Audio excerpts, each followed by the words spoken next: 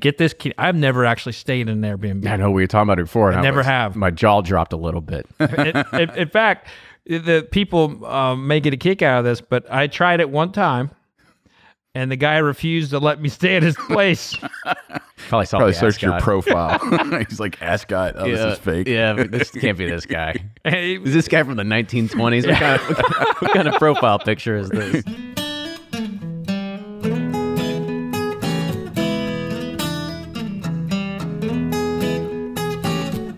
This is episode 259 of Bourbon Pursuit. I'm one of your hosts, Kenny, and here's what's happening in the bourbon world. It's now the 2-year anniversary of the trade war with the European Union, where a 25% tariff was slapped and it went into effect on all exports of bourbon, Tennessee whiskey, and rye whiskeys. And the result? It's not good. U.S. distilleries have lost out on $340 million in sales, and exports have declined by 1/3.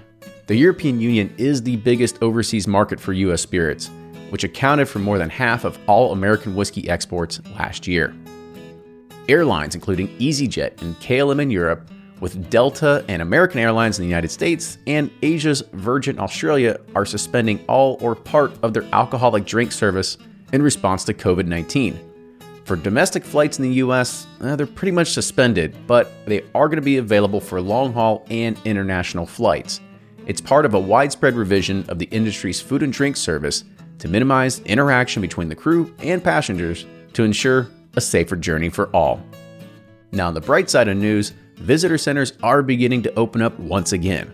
Wild Turkey will be opening up on June 25th, and during this time, they say that they'll begin offering a new Turkey Takes Flight tour and tasting experience. This is going to include a multimedia brand immersion, followed by a guided tasting of bourbons and ryes. There are now a limited number of days and hours available for tours, and tours can be booked online through the Wild Turkey website at wildturkeybourbon.com. In the same light, Buffalo Trace and Barton 1792 will also be reopening, but on July 1st. Guests will be required to register for a tour or event in advance of their visit in order for the distillery to efficiently manage the tour and group sizes with respect to social distancing. Buffalo Trace will be reopening with a newly expanded visitor center, which triples the size of the original visitor center. And registrations for the Trace Tour, Old Taylor Tour, Bourbon Barrel Tour, and Expansion Tour can be made at tours.buffalotracedistillery.com, and Barton Tours can be reserved at 1792distillery.com. On to some bourbon release news. Old Forester will be releasing the 20th edition of its limited birthday bourbon on September 2nd, in celebration of its founder, George Garvin Brown's birthday. This marks the 150th year that the company began in 1870, and the 2020 birthday bourbon will be bottled at 98 proof. It's made up of 95 barrels, all aged 10 years, and offered at a suggested retail price of $129.99. Woodford Reserve has also released a new limited edition whiskey that has been aged in 5 different styles of barrels, and is rightly named Woodford 5-Wood. Woodford Reserve 5-Wood began as a standard bourbon, aged in a standard oak barrel. Then that same liquid was finished in 4 other barrels: Oloroso Sherry, Amontillado Sherry, Ruby Port, and Tawny Port barrels. It is available at the Woodford Reserve Distillery along with other Kentucky Select retailers, with a suggested retail price of $49.99 for a 375 ml bottle. Evan Williams Bourbon has announced the veterans that have been selected as the 2020 American Made Heroes. The 2020 American Hero Edition label features bold red and white stripes, framing a blue background featuring subtle star imagery, and the name American Hero Edition in bold red font right on the face. Each Evan Williams American Made Hero is prominently featured on the side of the label, with their picture, name, their military title, and their distinguished story. Each veteran will receive a $5,000 donation to the charity of their choice. In Bourbon Pursuit news, we concluded 3 barrel selections this week: a Larceny barrel, 2 Elijah Craig barrels, and a Barrel Craft Spirits Private Release Series 18-year-old Kentucky whiskey finished in different barrels. We are currently projected to do over 20 barrel selections for our Patreon community this year, in addition to all the first access of all of our Pursuit Series releases. So if you're even thinking about it, don't wait any longer. Get more information about our Private Barrel Club and how you can help support this podcast over at patreon.com/Bourbon Pursuit. Now, wouldn't it be nice if someone was able to give you the best tips for planning out your bourbon trail experience? Well, look no further. In this podcast, we cover distilleries, experiences, and some restaurants that you cannot miss.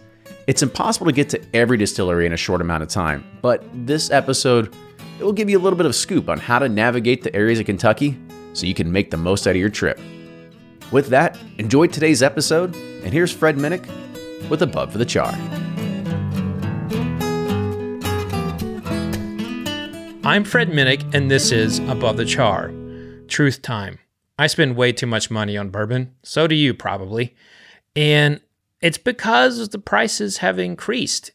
So when I see something that's under $40 and something that I know is going to be good, I just get so excited. And so imagine my excitement when this whiskey came through my email. Oh, it didn't come through my email, but the press release came through my email. Old Tub returns. Bottled in Bond. Now, Old Tub is a brand that's been in the Beam family for 140 years, and Booker No was pretty famous for sipping on it with barbecues and so forth. It's a big part of the No family, especially. But Old Tub has been in the gift shop at kind of a lower proof. It's been a kind of a bit of a secret, and now it's coming out nationally as a limited edition Bottled in Bond. But get this, hold whatever it is you hold, sit down if you're standing, it's only $22.99. $22.99. When I saw that, I pinched myself. I'm like, this can't be right.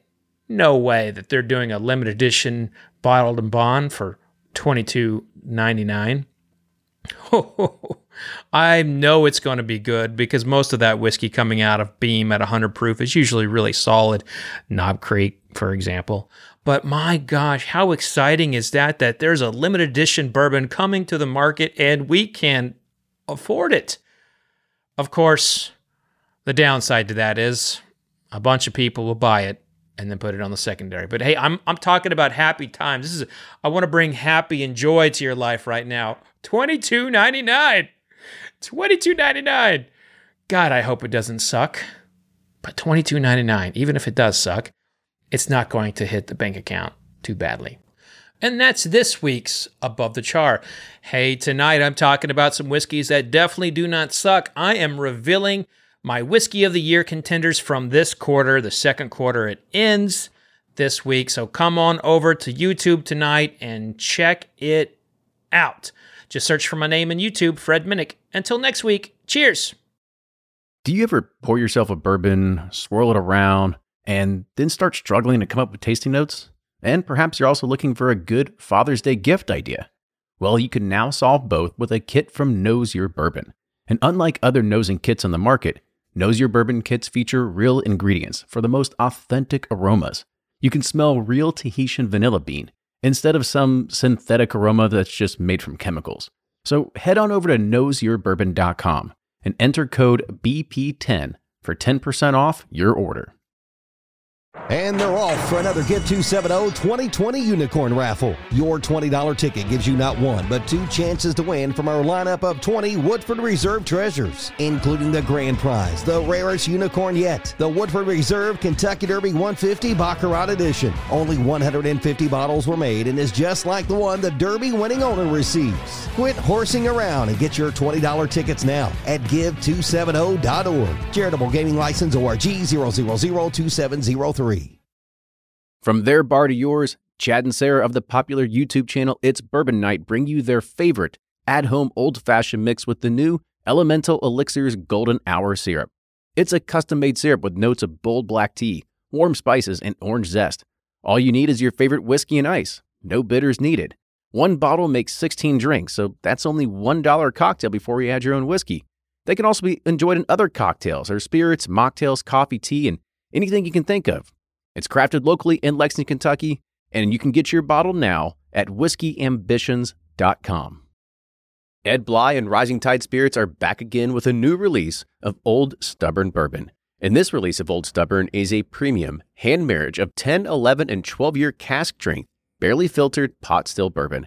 It comes in at a staggering 123.8 proof, and the flavoring grain for this one which the last one was wheated, but this time it's now rye. Rich, sweet, and bold with a long finish that's sure to be another eye-opener. You can order online at Sealbox or thebourbonconcierge.com, and you can even purchase in person at Revival Vintage Spirits, and even now with very few select stores in Kentucky. You can get it now while you can, but be sure to do it because it's not going to last long.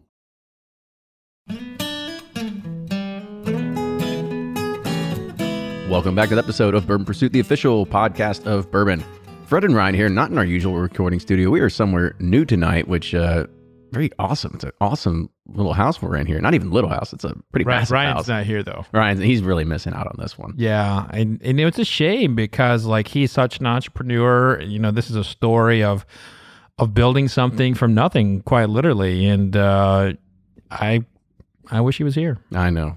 Well, we'll have plenty of good, lively discussion without him. And, really the focus and the topic of today is to really talk about the ultimate bourbon trail experience. Like, where should you stay? Where should you eat? What places can you go?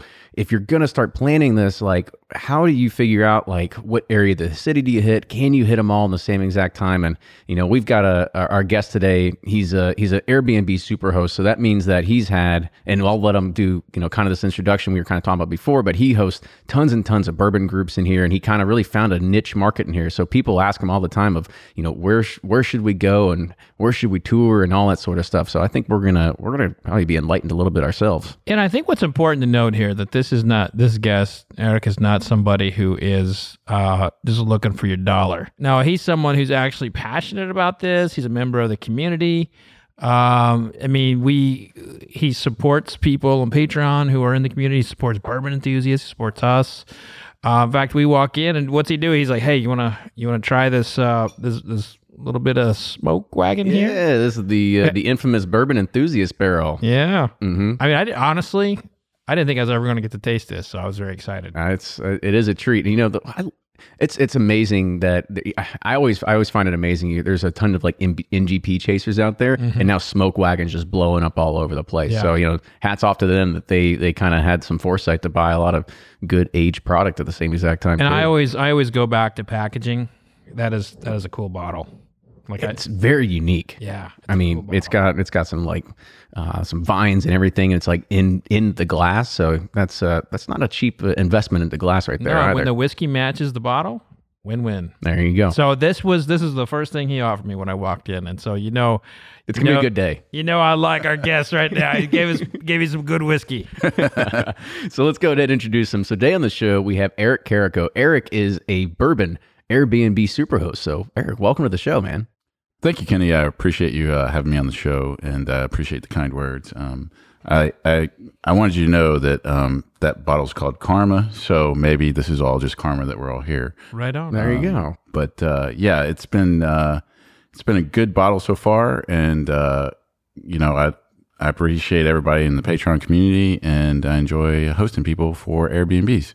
And I guess that's kind of where I want to start too, is like, how did you get involved with figuring out like Airbnbs? And then how did that pivot to the point where you said like, oh my gosh, like there's a lot of people that are here for bourbon?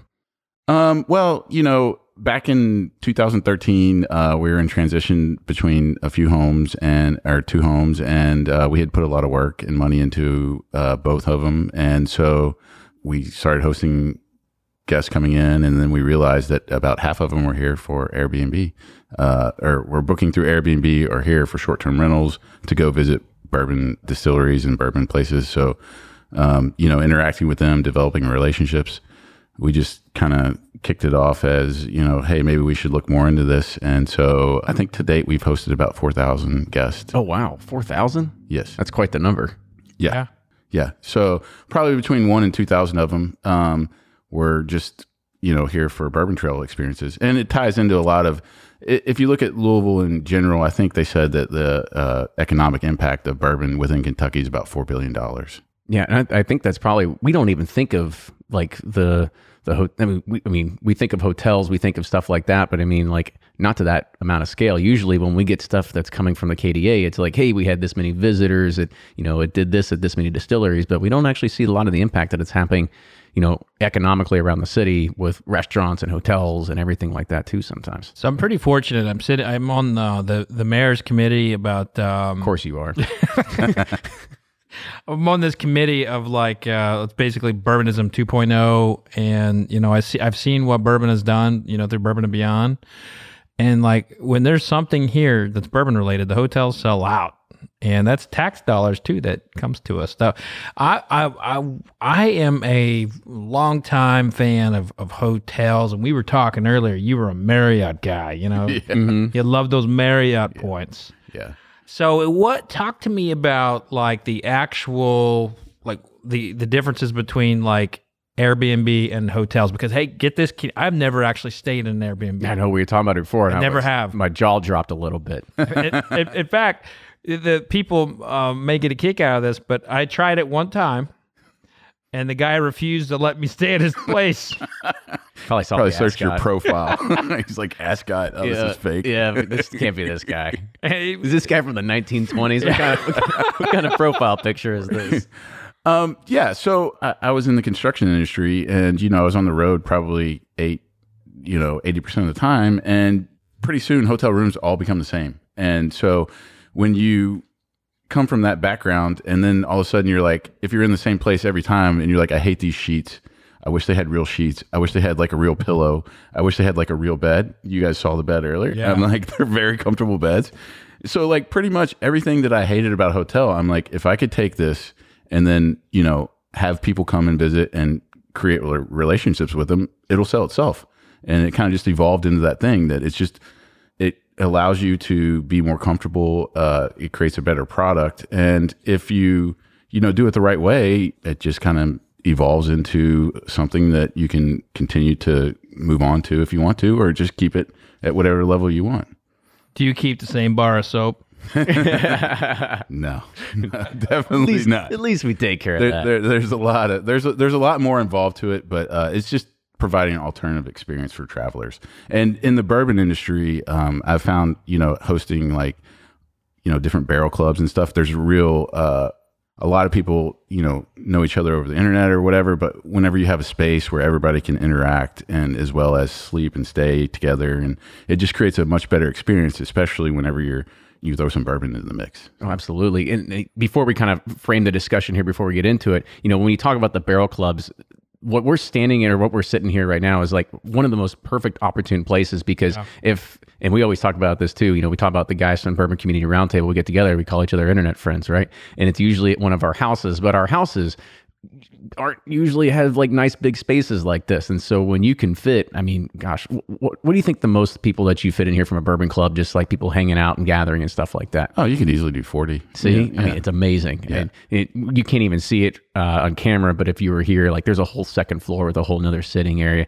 It's truly immaculate. So we'll talk about it a little bit later, but how you can get in contact with Eric to book it. And the artwork in here is immaculate. You've got, if you're a fan of birds or nature and horse racing, there's all these vintage paintings and drawings. There's gorgeous porcelain. There's decanters here. The wood floors is partially originally from the house. The beams here. This is just a beautiful, restored, saved old home. Or actually, it used to be a bookstore. I used to come in here and buy books. And take us through the process of kind of what you did here, because I know we have a lot of geeks who like to redo their basements, or they like to, fix up their bars. And I bet you there's a tip or two you might have for them, because you're an engineer, a smart guy.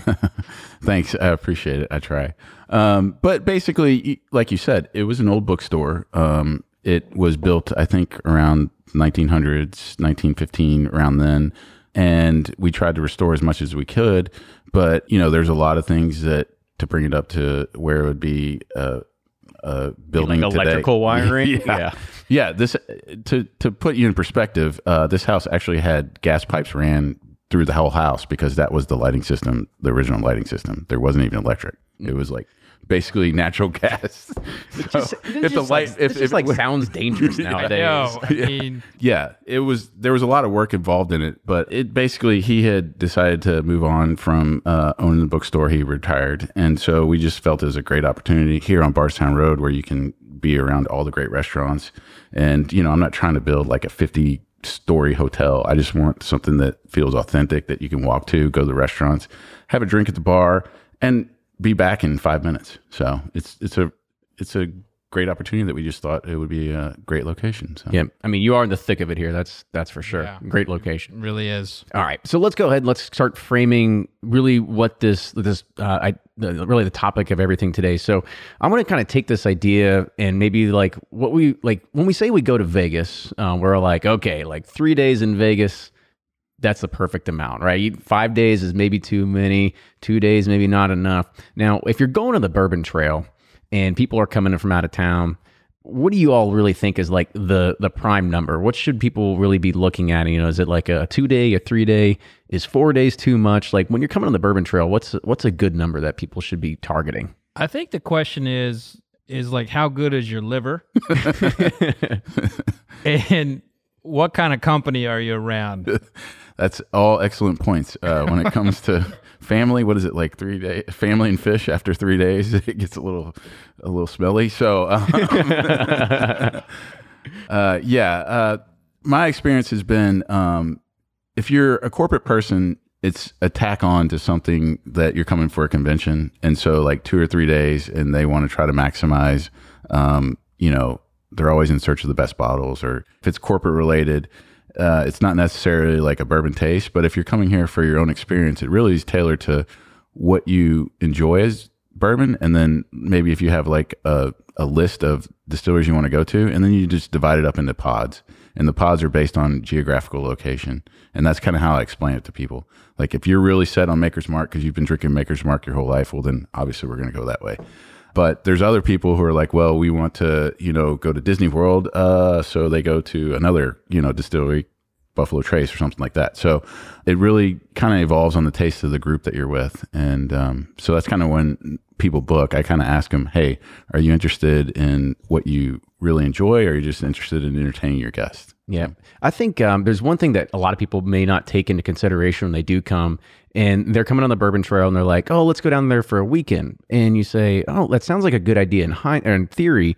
But when you do that, if you're actually wanting to go to a distillery and do a bunch of tours, you're going to find out that there's really not a whole lot of stuff happening on the weekends at a lot of these distilleries, right? So maybe I'm thinking maybe Thursday's a good day to start doing your tours, or maybe Friday, something like that. Maybe you do like a Friday, outside the city, and then Saturday in the city, and have a nice dinner on Saturday night or something like that. I mean, is that something that y'all ever thought about? If people coming in from out of town, if they're going to miss something because they're trying to be weekend warriors here? Yeah, that's a good point.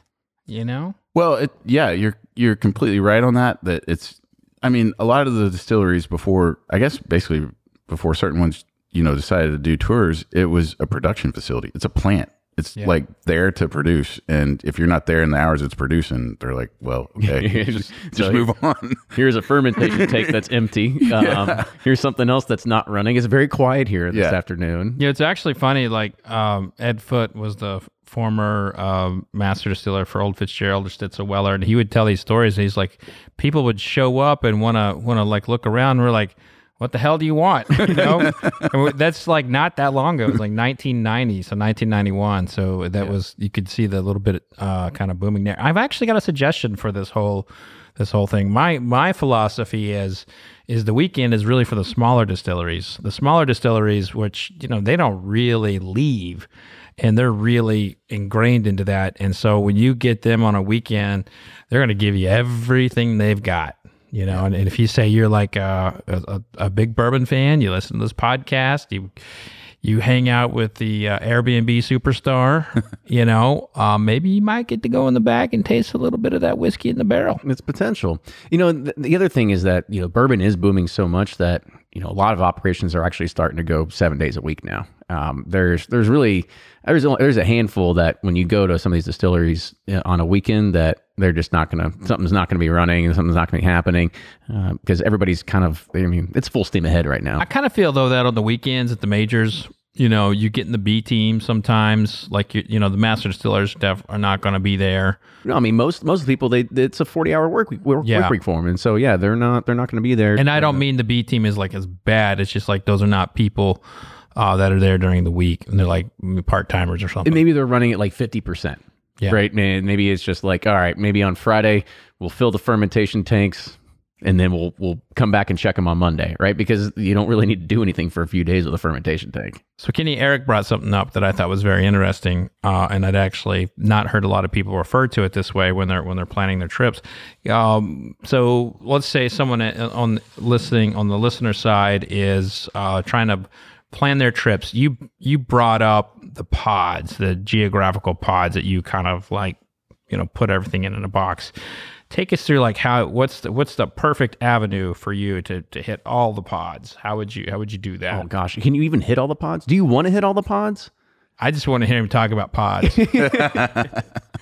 Basically, you have Bardstown, your favorite places, and so there's a lot of people. I found a lot of people from New York are really fans of Maker's Mark, which is interesting. Well, I mean, I think Maker's is the gateway bourbon for a lot of people, right? Everybody finds that iconic red dripping wax, and it's usually one of the first bottles they get. It's usually one of the people that they get it and they feel like it's their first high-end bottle of bourbon, and they try it, and that kind of really starts the addiction for most of us. I know it started with me, that's for sure. What's cool about Makers is they're really the main bourbon that brought bourbon back, because you would go into a restaurant and you would like, I want a premium American whiskey, and it was Maker's Mark, and that was it, For sure, yeah. And so, so it really kind of evolves around, they'll look at that and they'll say, okay, so then, you go to Bardstown and you hit all the places down there.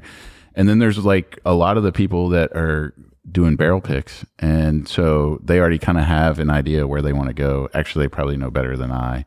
But then they want a recommendation on like the best restaurant to go to. So, I'm like, if you're going to Woodford, maybe you stop in Midway and there's a really good restaurant there that you can, get a great pour for like, half the price of what you would be paying in where you're coming from. And then there's the people from California who think it's like freaking wine country. And they're like, what? You don't just sit there and drink bourbon the whole time? I'm like, no. Like if you did, you would not be walking out of there very well. It's basically just the different areas where they produce, and we kind of, tailor it to whatever they ask for. How do you fit in like the ones that are further away, like MB Roland in Western Kentucky and New Riff in Northern Kentucky? Do you make those like their own day? Yeah, we've had people that will do like, they'll be coming from Ohio, so maybe they'll hit New Riff on the way down, and then they come to where we are, and then we're like, all right, go hit the Urban Bourbon downtown, and that's always like the resource. So you come and you can stay in Louisville. If you're flying, a lot of people stay in Louisville. So like the first day they get here in Louisville to do the Urban Bourbon stuff downtown, and then they go to different pods and they come back and fly out. Or if they're traveling, the great thing about Louisville, which is totally underrated, is that you can hit the entire Eastern Seaboard within a day's drive. So you can factor it either way. You can be like, all right, I want to, hit these places on the way there, or, when you get here, fly out and do whatever. So it's a really flexible space. It's a really flexible to the clientele that we have. And, that's the reason why we just kind of noticed that, wow, this is just like a booming industry. And I guess that kind of brings up another question. We'd probably push people to say, I think Louisville's probably the best place that you could stay. Now, you've got places you can stay in Bardstown, you've got Lexington, you've got Northern Kentucky. If you want to go out to Owensboro, I guess you can go out to Owensboro and stuff like that too. What is that supposed to mean? It's just so far away. It's just so far away. They got good barbecue and music there. They do, and they're growing. You got bourbon societies out there happening and like that, and there's a Paducah Bourbon Society. There's all kinds of things that are growing out that way. When I like I said, I feel that Louisville has a lot going on in regards of the growth, the scene of bourbon, restaurants, and everything like that that's going on. Lexington is definitely trying to make a stake in the ground too. I know there's a lot of things that are happening in regards of trying to push more of the economics into Bardstown, trying to build more hotels, trying to do things like that. Yeah. But I think the hardest thing about Bardstown is actually finding the workforce, right? Because even a lot of people at the workforce that are in the distilleries are actually driving from Louisville or Lexington every single day to make that happen, or Frankfurt. Do you guys want to know an interesting fact? Let's hear an interesting fact. I like interesting facts. The population of Frankfurt is 33,000 people. The number of visitors to Buffalo Trace was 293,000. It's a lot. How do you support that with places to stay for all those 293,000 people? So my point is, though, when you're flying, a lot of the people that we get that are professionals or whatever, they're going to be flying in. So they're going to have to, deal with flights, rental cars, and all that other stuff. So a lot of the times when we have hosting people that are professionals, this is like where they're going to stay. They just have to do it because of the flights and everything else. If you're an enthusiast, though, yes, all of those places can be tremendously wonderful. And I've looked at a lot of those places as, potential areas where we could expand and things like that. So I'm very interested to figure out the economics on it. And I haven't yet, but they all seem to be very good. I think you'll figure it out one of these days. I think it depends on how you like to explore a place. When my wife and I, before we had kids, we used to like to stay in like kind of like nice little cities like Savannah. I love Savannah, Georgia. But we'd want to be on the outskirts a little bit. We wouldn't want to be in Savannah property. So I think if your comfort level is urban and access, you have to be in Louisville. But I think Northern Kentucky is a great place to stay as well. Well, I agree 100%. They are growing. Yeah. That's for sure. Yeah, I agree 100%. What's the thing that they have going on now? It's like their Northern Kentucky bourbon. The Beeline. The Beeline. That's right. Yeah. That's right. Yeah. I mean, there's an airport there too that you can fly into and be in Northern Kentucky. There's just so much growth going on. It's just tremendous. This is how I would. This is how I make my decisions where I stay. Places to eat, and the chances of an all-night place being open for whatever reason. Like a buffet? What are you looking for? Well, I need an IHOP. Maybe I want a Waffle House. I don't know. But the fact is, if it's 3 a.m, by God, I want something. So let's go ahead and let's kind of hit these pods real quick, because I'm saying, okay, I'm from Louisville, or I'm starting in Louisville because we'll say it because we're kind of biased towards that. So we start in Louisville. And you typically, when we do these things, you got to make a choice, right? You got to make a choice. Do you go to Frankfurt? Do you go to Bardstown? Do you do Louisville? What else am I missing? Northern Kentucky. Northern Kentucky. Yeah. Maybe I guess you'd throw Maysville into that Northern Kentucky. Yeah. So let's take Bardstown. Let's take the Bardstown pod, right? So if you're in Louisville, you're a solid 45 minutes to some of the first distilleries over there. So you drive up 65, you take the Bardstown exit, and then the first thing you're going to see is Jim Beam on the left-hand side. You're going to see the smokestacks and everything like that. A little bit down the road, you got Four Roses, but what are some other things that because you got to drive down a little bit further into Bardstown. That's considered Clermont still at this point, and so you got to go maybe another 30 minutes past that to actually start getting to the bigger. It's more of the big boys over there. Yeah, I mean, you can exactly what you were talking about. You start at Jim Beam, and then you go to Bardstown Bourbon Company as well as Willett, and there's about 7 places you can go to there. That's all within a 15-minute radius. So you're looking at a 45-minute drive plus a 15-minute drive once you're there to hit each one. And so it would be hard to hit them all at the same, in one day. But, you could take off 3 to 4 of those once you're there. And the other thing to think about is, like, if you're going to Bardstown, you've got to be kind of extra picky about where you're going to be visiting and what you're going to go to, because you've got Heaven Hill, you've got Willett, you've got Barton, you've got Bardstown Bourbon Company, you've got Four Roses bottling. Yeah. The bottling line is there. I'm trying to think of, Did you say Willett? I said Willett already. I'm Barton, trying to, 1792. Yep, got that one already. Bardstown Bourbon Company, Preservation, Ezra Brooks, Luxco's around there now, and you've got Preservation Distillery, as you just said, as well. So, like I said, you've got a lot that are in the Bardstown area that you've got to be kind of picky about where you're going. Now, I think for me, don't forget Oscar Getz, the Whiskey Museum. The Whiskey Museum. See, there's a lot of other things that you're not even, that we have to think about as you're doing this.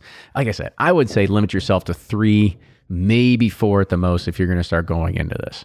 And there's the other thing is that when people go to Bardstown, I want to kind of focus on Four Roses a little bit. You have the bottling line over there. However, I wouldn't say that you should probably put that towards the top of your list if you've got a short, runway of things that you really want to go hit. Like if you want to really do Four Rows the right way, That's the other pod. I think you got to go and you got to say that for the Lawrenceburg and Frankfurt trip. Yeah. Well, that's what I found, that if you hit Frankfurt early in the morning, you can do Buffalo Trace, then you can hit Wild Turkey, you can hit Four Roses, all within, that's like a three tour pod kind of thing. Yeah, that's a stellar day right there to hit all those. And then you've got Woodford that's around there as well. And the one thing I really like about Woodford is it is pristine Kentucky.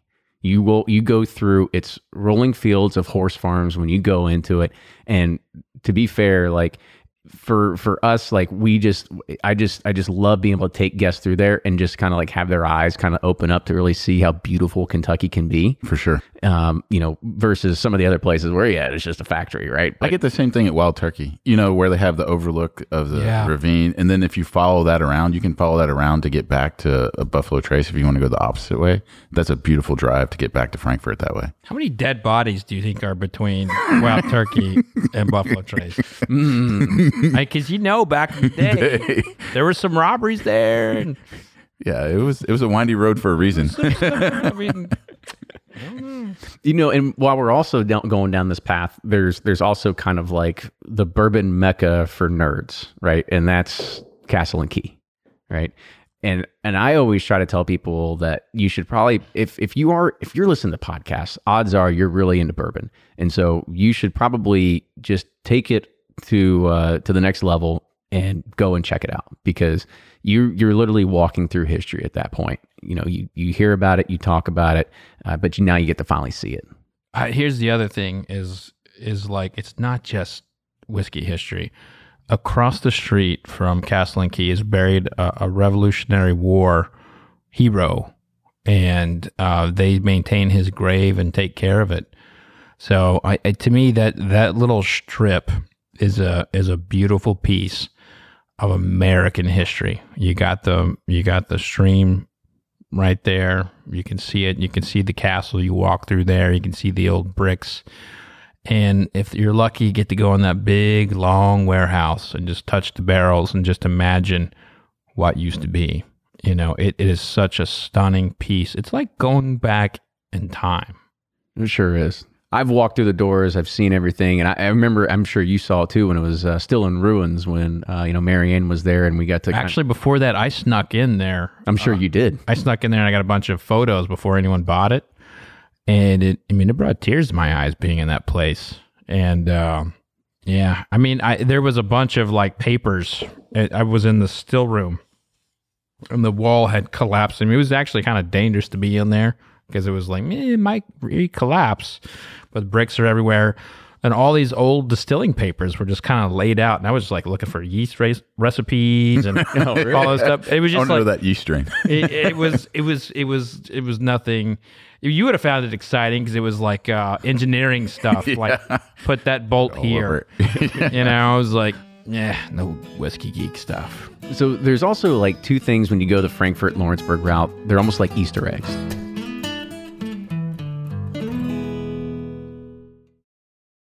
If you're anything like me, then you can't get enough about bourbon. And that's why I'm a subscriber to Bourbon Plus magazine. Bourbon Plus is a quarterly publication that tells the stories from the heart of bourbon, the farmers who grow the grain, the distillers who labor over the process, and the people like you and me who raise their glasses to celebrate it all. Subscribe to Bourbon Plus magazine today at bourbonplus.com, that's PLUS.com, and use code PURSUIT at checkout for $5 off your subscription.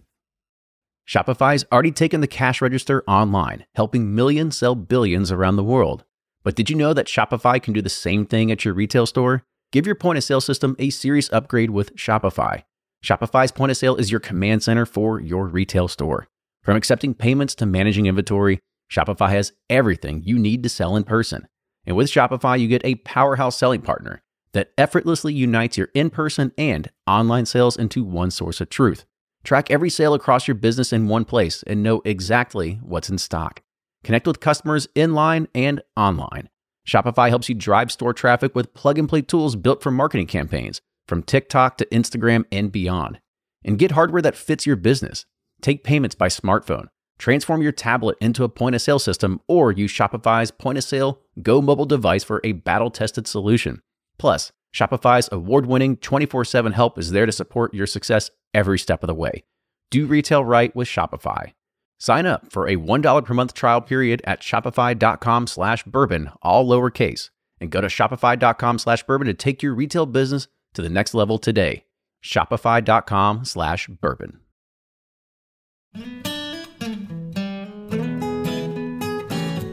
So there's also like two things when you go the Frankfurt Lawrenceburg route. They're almost like Easter eggs, and that's the people that you can meet. So if you're booking your tour with Buffalo Trace, and by the way, when you do come to the Bourbon Trail, we should also mention that you need to book the stuff online, and you need to book it in advance because things do sell out, especially when you go to Buffalo Trace with hard hat tours. I mean, they're done months and months in advance. So there's something. This is guys. This is a total like geek thing, but the Bourbon Trail is technically a trademark of the Kentucky Distillers Association. True. Which Buffalo Trace is not a member of, but they all been. When we talk, we're not talking specifically about the registered trademark of the Kentucky Bourbon Trail. We're just talking in general bourbon tours. Air quote trail. And so the other thing, like I said, the Easter eggs, and that's if you get to go on a tour at Buffalo Trace and you might be graced with the presence of Freddie Johnson, right? So you might get that little Easter egg. The other one is if you go to Wild Turkey, you might get the other Easter egg of going to the gift shop and actually seeing Jimmy Russell down there. It happens from time to time where he's just hanging out, signing bottles. I worked in Harrodsburg, and I would stop by there probably once a week just to say hi to him, because meeting that guy is like meeting a legend. And if you have access to that, you got to take advantage of it every time you drive by that place. And, I was about to just add on to that. And if you go to Four Roses, you can meet Al Young. But then, of course, Al passed away. But it just kind of like hit me that you get to meet real iconic figures that we will be talking about in whiskey lore, 50 years from now. So the two people we just talked about, Freddie and Jimmy, both Bourbon Hall of Famers, you get them on your tour if you get. If you're lucky enough, if you just happen to be there, right day, right time, kind of thing. And if they're there and you're there, they'll shake your hand, talk with you. Oh, he'll talk for hours. So we've hit like two of the hot spots, right? One thing I also did forget to mention, that I've actually been super pleased with in regards of the growth of Bardstown when we talked about that pod over there is the dining experience that you're starting to get in that area with, as we had mentioned, Bardstown Bourbon Company with their restaurant coming online. You've got Mammy's. Mammy's is always a staple that when you go for barrel picked as well. So. Taco Bell. Taco Bell as well. That's for sure. But as I was mentioned, I wanted to make sure that they got a shout out because always been super impressed with the dining experience that we've had there at Bardstown Bourbon Companies too. Yeah, great food. Mm-hmm. Yeah. And so now we've kind of hit to the, like I said, the Frankfurt, Lawrenceburg area. I don't know if we're missing any other distilleries over there in that kind of area, but if you venture off a little bit further. Three Boys, right? There's some smaller ones. There's some smaller ones down there now. But again, some of these might not be on the radar for some people. So you got to go and do your homework. That's for sure. Like I said, we're trying to help you give kind of like would you consider Paris? Like Paris is like kind of like it's Lexington, Frankfurtish. The former used to be Gentleman. Hartfield? Is that what it is? Yeah, Hartfield. Yeah, Hartfield. I actually really like that for people to go to because while we see the depth and size of something like Wild Turkey, I think it's important to always see the little guy, and Hartfield's a good one. Yeah, and speaking of seeing the little guy, it almost makes me remind me of, if we venture off a little bit different here. So, and maybe you all can correct me here. So, at what point does Makers fit into all of this? Like, what pod does Makers fit into your trails here, Eric? I would say, is it like on its own? Because it kind of is. That's what I feel like. Yeah, because you're going to get lost. Well, that's true. Be careful with Google Maps and Apple Maps. Because just follow the signs. Yes. Yeah. It's like the Disney World for some people, and so they kind of make a day just out of doing that. And the grounds are so meticulous and so nice, and they've really done the Makers tasting experience with the 46 and the barrels select and all that stuff.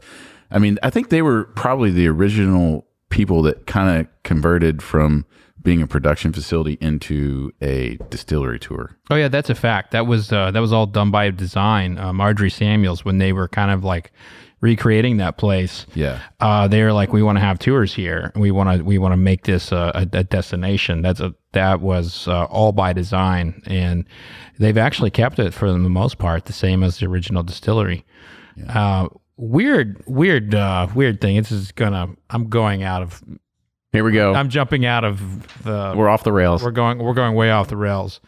Okay, so like Woodford, Maker's Mark, Buffalo Trace. The zombie apocalypse comes. Which place do you have a better chance of surviving? What do you mean better? Because like just the grounds are gated, or they're kind of like I don't know. So bourbon becomes a commodity at that point. Yeah. So like you're basically. Money's worth nothing. Yes. I thought you were meaning like for survival. Like I feel like I've survival. got to figure out like who has the highest rick house that these zombies can't climb. Like, did I take it too literally? No, you took it exactly how I intended. Okay. Which one do you have the best shot of surviving? I would say probably if we want to go kind of like little more isolated, probably Maker's Mark, right? Because when you look at what happens in some of the zombie movies themselves, like they take over the cities, right? That's the first that happens, and then they start venturing out. But you kind of have, you're out in the country, you have a little bit better of an opportunity out there. So Maker's Mark is a little bit more isolated, a little bit more field, so you have maybe a little more running room in front of you. That's a good point. I would go with the great thing is they're all located next to water, so that's a good start right there. You got good drinking water. But I kind of like the whole Buffalo Trace because, like, if you look at the history of Buffalo Trace, it was built on a buffalo crossing, and you have the big hill that overlooks everything where they put in these $2 billion worth of barrels, and so that's a pretty good stockpile. I don't know. It's a tough call, but they're all good locations, I think. And you could always just jump on the river. Exactly. You could just float on down. Just float on down. What about you? Where'd you run off to? Well, you guys both bring up really good points. Woodford to me has the ability of like you can go out into the middle of nowhere because there are portions of it that are nowhere, and I know where all the springs are on that location. So you got the blueprint somewhere? I've got a little bit better head start of finding the good water. And some of the springs are like really, really hidden. And the stone warehouses, I feel like give me a pretty good shot. And basically, I'm just going into the warehouse. I'm just going to go drink in the warehouses. So I mean, yeah. So that's basically makes it easy. Makes it easy. All right. Well, I'm going to bring a conversation back on the rails here because. But you did notice we talked about we described the distilleries in our pursuit of hiding from zombies. Well, only because there was something that kind of jogged my memory of something that you said earlier, saying like, well, when you go and you see all these big locations and you see how all these big companies that do it, you kind of lose the hindsight of like, what does everybody else do? And this kind of reminds me of my own personal experience of actually going out to Makers one day, and then out of just nowhere, I was with my buddy, and we stopped at Limestone. And this was when Limestone was only selling, Limestone Branch, they were only selling their White Dog. They didn't actually have whiskey at the time. I don't think they had Yellowstone 107 at the time. And, we go there, and literally, Stephen Beam, like, just taking White Dog off a still, like, into a bucket and, like, putting it somewhere else. And so it was just like one of those things where you see the scale of what it looks like to see something that pumps out, 1,000 barrels a day versus somebody that's just trying to do like 7 barrels a week. Yeah. Yeah. It's a crazy scaling to get to be that is just an enormous mountain to climb. And I've been to Limestone a couple of times, and I think that's where the Bourbon Chase ends right now, or it did. It ended in Lexington. We didn't really talk about Lexington that much, right? Well, we were going to get to it, but okay. I think you said Bourbon Chase. So make sure that our listeners are aware. What is the Bourbon Chase? The Bourbon Chase is basically a race that starts at Jim Beam, and you go through the entire Bourbon Trail, and it ends in Lexington. And it's a race where there's ultra marathoners that'll run, entire legs, but we divide it up into, I think, 12 people legs, and it's a 24-hour, maybe 36-hour race. And so you start at Jim Beam, and then you go to each one, and each person runs a different leg, and you use different transportation for each person to go to each leg. And so at the end, it's basically like a big bourbon party. Sounds miserable. It, I could never do I think don't on wanna do average, each runner probably runs between 18 and 24 miles. Yeah, I know a lot of people love it, and they have their runner's high and they get a kick out of it. That's just not me. And let's also talk about the damn waiver you got to sign. Call out some of the things that are in the waiver. Yeah. So when you sign the waiver, apparently you can be attacked by a lot of things. And at 2:00 in the morning, when you see nothing but green eyes, that waiver basically covers them from being any kind of liability. I mean, we have coyotes in Kentucky that are like up to your mid chest right now. And so I'd be carrying flares with me. I don't know if you've noticed that I'm not necessarily built for running, but nothing is more deflating than when you're running at 2:00 in the morning, like, and all of a sudden one of those ultra marathoners pass you going about 10 miles an hour and you realize you got about 35 minutes to go just to, oh man. So that's when I just start walking. Yeah. Swift kick of the butt it's there. a great time though, because you get exposed to all the distilleries and basically, the vans and things like that. It brings people in from all over the world. There were people there that I talked to from Puerto Rico. There were people that I talked to coming from several other countries, and they decorate their vans. One guy had a pot still on the top of his van that was like basically spitting out smoke and everything. And so you meet all kinds of characters, and it's just a great experience for people that really love bourbon and to run. There you go. It's like derby hats, but for running. Yeah, it is. So you had mentioned Lexington. So if you are wanting to venture off a little bit further down the road from Frankfort into Lexington, there are a few different places down there. We've interviewed a few of them on the show before. So kind of give us a rundown of what you're going to be seeing in Lexington if you're to venture over that way. Well, I went to the University of Louisville, so I went to University of Kentucky. So we're all right. I don't spend a lot of time in Lexington. It's a good thing we're on opposite sides of the table. I'm neutral. I went to Oklahoma State. There you go. So you got Alltech that's over there, right? Yeah. And so Alltech is they're brewing. They're also doing distilling. What's their main brand? Town Branch. Yeah. So James E. Pepper. Yep. James E. Pepper's now they're coming online. I think they've got some distillate that's a few Bluegrass Distillers. Big fan of theirs. I like what they're doing. Mm-hmm. So, like I said, there's a lot of things that are happening in Lexington right now. Barrel House, I think, is that? Yeah, one? Barrel House. Yeah, Barrel House. Boy, they're putting that on. So, if you are staying in Lexington, those are some good places to hit. So you can do that, and then you can venture a little bit further off and do Frankfort and maybe a day in Bardstown, right? So that's your Lexington Avenue. Now, I also want to, like I said, I think we've kind of like chopped this up a little bit to make you all understand that when you're doing this, like, don't try to hit multiple cities in a day. Like, try to stay in your pod, because it's very, very hard to sit there and try to hit, from Frankfort to Bardstown back to Louisville. Like, it's just impossible. Like, you're going to miss a distillery instead of. And hopefully you have a driver. You got one of the fine services of, they'll take you around.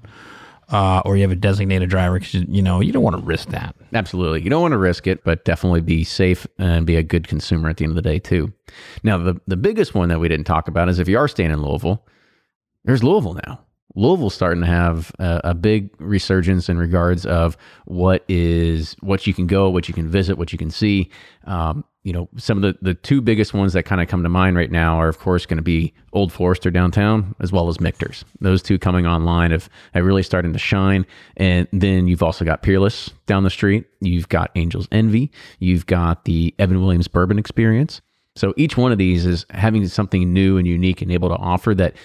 If you don't want to go out and visit everywhere else, you can do it right here in the city. You got Beam. You got the little Beam spot there, 4th Street Live.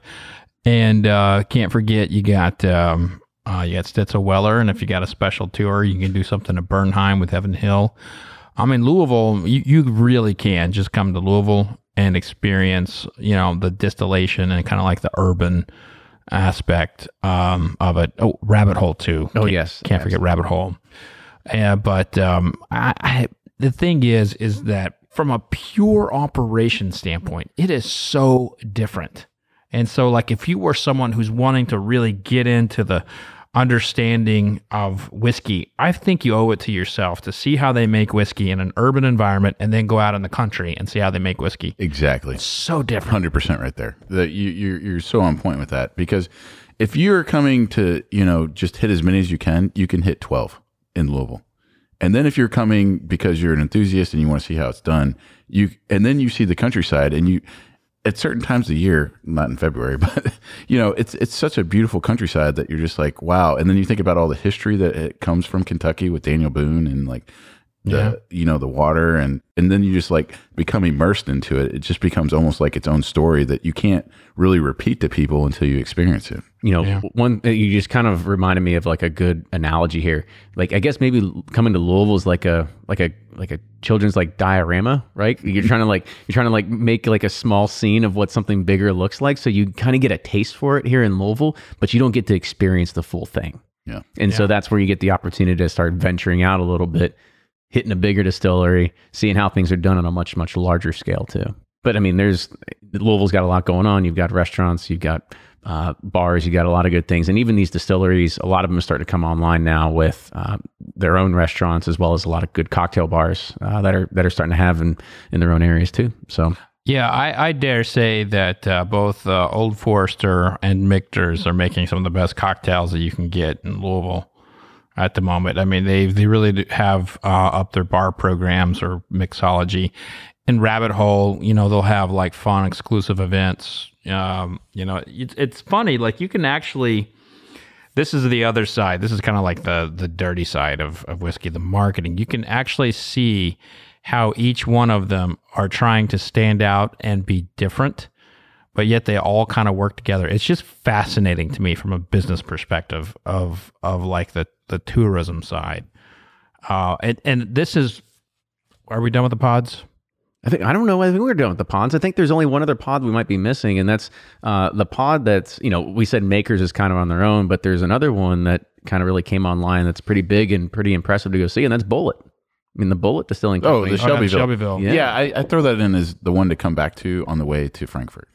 See, there you go. Or on the way, either way. And then you got Jep the Creed right over there too. Yeah, Jep the Creed. Yeah, they don't really open up though until I think 11. So you could hit Buffalo Trace at 10 and then come back. But if you can you're really planning your itinerary over here. If you can go have a drink in Jep the Creed's like barrel room where they have those nice couches, that's awesome. Yeah, that's a really nice place to have a drink. Yeah. Oh, and another pod I think we got to talk about is the B. We mentioned it a little bit, but the Beeline. You got Boone County, you got New Riff, you got Maysville. What are the other two? But I will tell you that Northern Kentucky to me has like its own kind of like culture. Newport. And you can go in and that's right. And you can go in and check out all kinds of restaurants in Cincinnati. Oh yeah, Cincinnati's got a booming scene in regards to there. There's a lot of places that we didn't hit. I mean, I'm looking over at his basically his pod magazine over here. You got Pogue. You got a lot of different Pogue places. will be in the Beeline. Yeah, I mean, there's a lot of different places that, like I said, we probably missed and didn't hit. So you got to make sure that you definitely go check out the Kentucky Bourbon Trail to see with everything else that maybe that you want to go check out, and then also check out the craft tour, right? I mean, that's one of the things that we said, that if you want to get an idea of what things look like in regards of seeing something big and versus seeing how it looks like on a smaller scale, you've got to go and check that out as well. And so I think, I think we've hit all the pods. I think we hit all the pods. I was going to go down this, since Eric has this like incredible, we were talking before we got on the air about his philosophy about the bubble. And here we are, we're always talking about when's the bubble going to bust, and, the tariffs, this, that. And I think Eric's got a really good perspective on what the bourbon bubble looks like. And so, Eric, I'll just give it to you and say, like, give us your thoughts on, are we in a bourbon bubble? Is it about to bust? Yes or no, and why? Well, from my standpoint, like I've mentioned before, I work in Harrodsburg, I work in Green River, Kentucky. I travel a lot throughout the state, and I try to hit the distilleries on my way back home as much as I can. And so I pay attention to the people that are visiting. And I would say maybe, 1 out of 10 people are from Kentucky. The rest are from out of state as well as out of country. And a lot of times they're from Eastern or Japan. I've ran into people from China. I've heard people say where they're from. And so from my standpoint, I think internationally, the market is so tremendously large because the American culture is sought after by people now that have an influx of money from China, Japan, whatever. And it's globalism that you can see where they are appreciative of what we have and they have a big thirst for it. And so from my standpoint, if China, it's very similar to the wine industry. The wine industry used to be able to, if you're in California, you got the best grapes. France, you got the best grapes. Now it all goes to China because of the population and the massive size of it, as well as other international countries. And so I think I was saying that, basically if 1% of China decides that they like bourbon, that would be 10 million people. And if you look at the population of white oak barrels or white oak trees, just white oak trees, you have about 183,000 trees.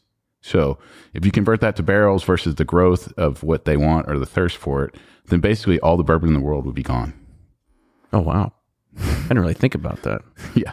Quit building houses, So build everybody. Nobody Build needs, a bigger bumper. nobody needs nice new floors. We need to save these trees and start building barrels. Build a bigger bunker. I think that, it's a huge cultural thing that brings back so many things that are related to history and things like that. And I think that the world's getting a glimpse into it. And I just think it's going to continue to expand. And so I'm happy to be a part of it, and I'd love to host everybody that wants to come see it. Absolutely. And it all came full circle, didn't it? Well, fantastic. So, Eric, I want to kind of wrap this up and give you an opportunity to kind of tell our listeners, if they do want to come and visit Louisville and stay at one of your fine locations, you've got not just one Airbnb, you've got a few, right?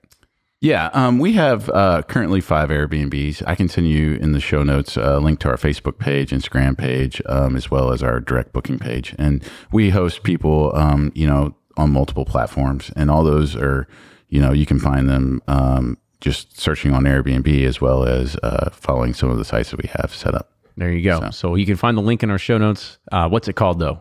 Ashford Key Properties. There we go. Make sure you can Google that as well. So, Eric, I want to say thank you again for coming on the show today. It was a pleasure to have you, and thank you so much for sharing your whiskey with us, but also being a supportive member of our community too. It's always great to have that, and opening up your home to us to let us record as well. It's pretty awesome. And I feel pretty safe in here if zombies come. Especially with how, because we talked about the insulation. Yeah, they can't get through the insulation on the walls. No, not unless they can chew through it like a rat. But I think we might be a little safe. I think we're good.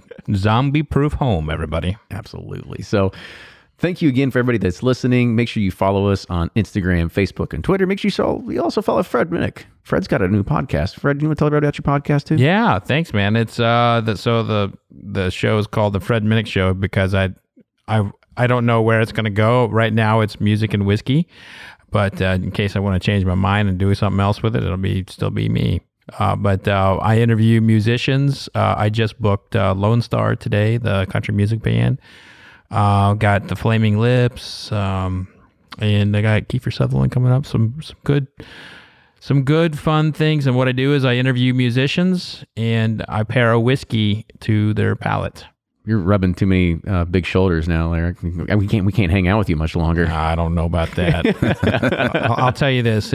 That's the thing about it is what I'm trying to do is I'm trying to bring these people don't know anything about bourbon, and I spend a good time learning about them and their musical careers.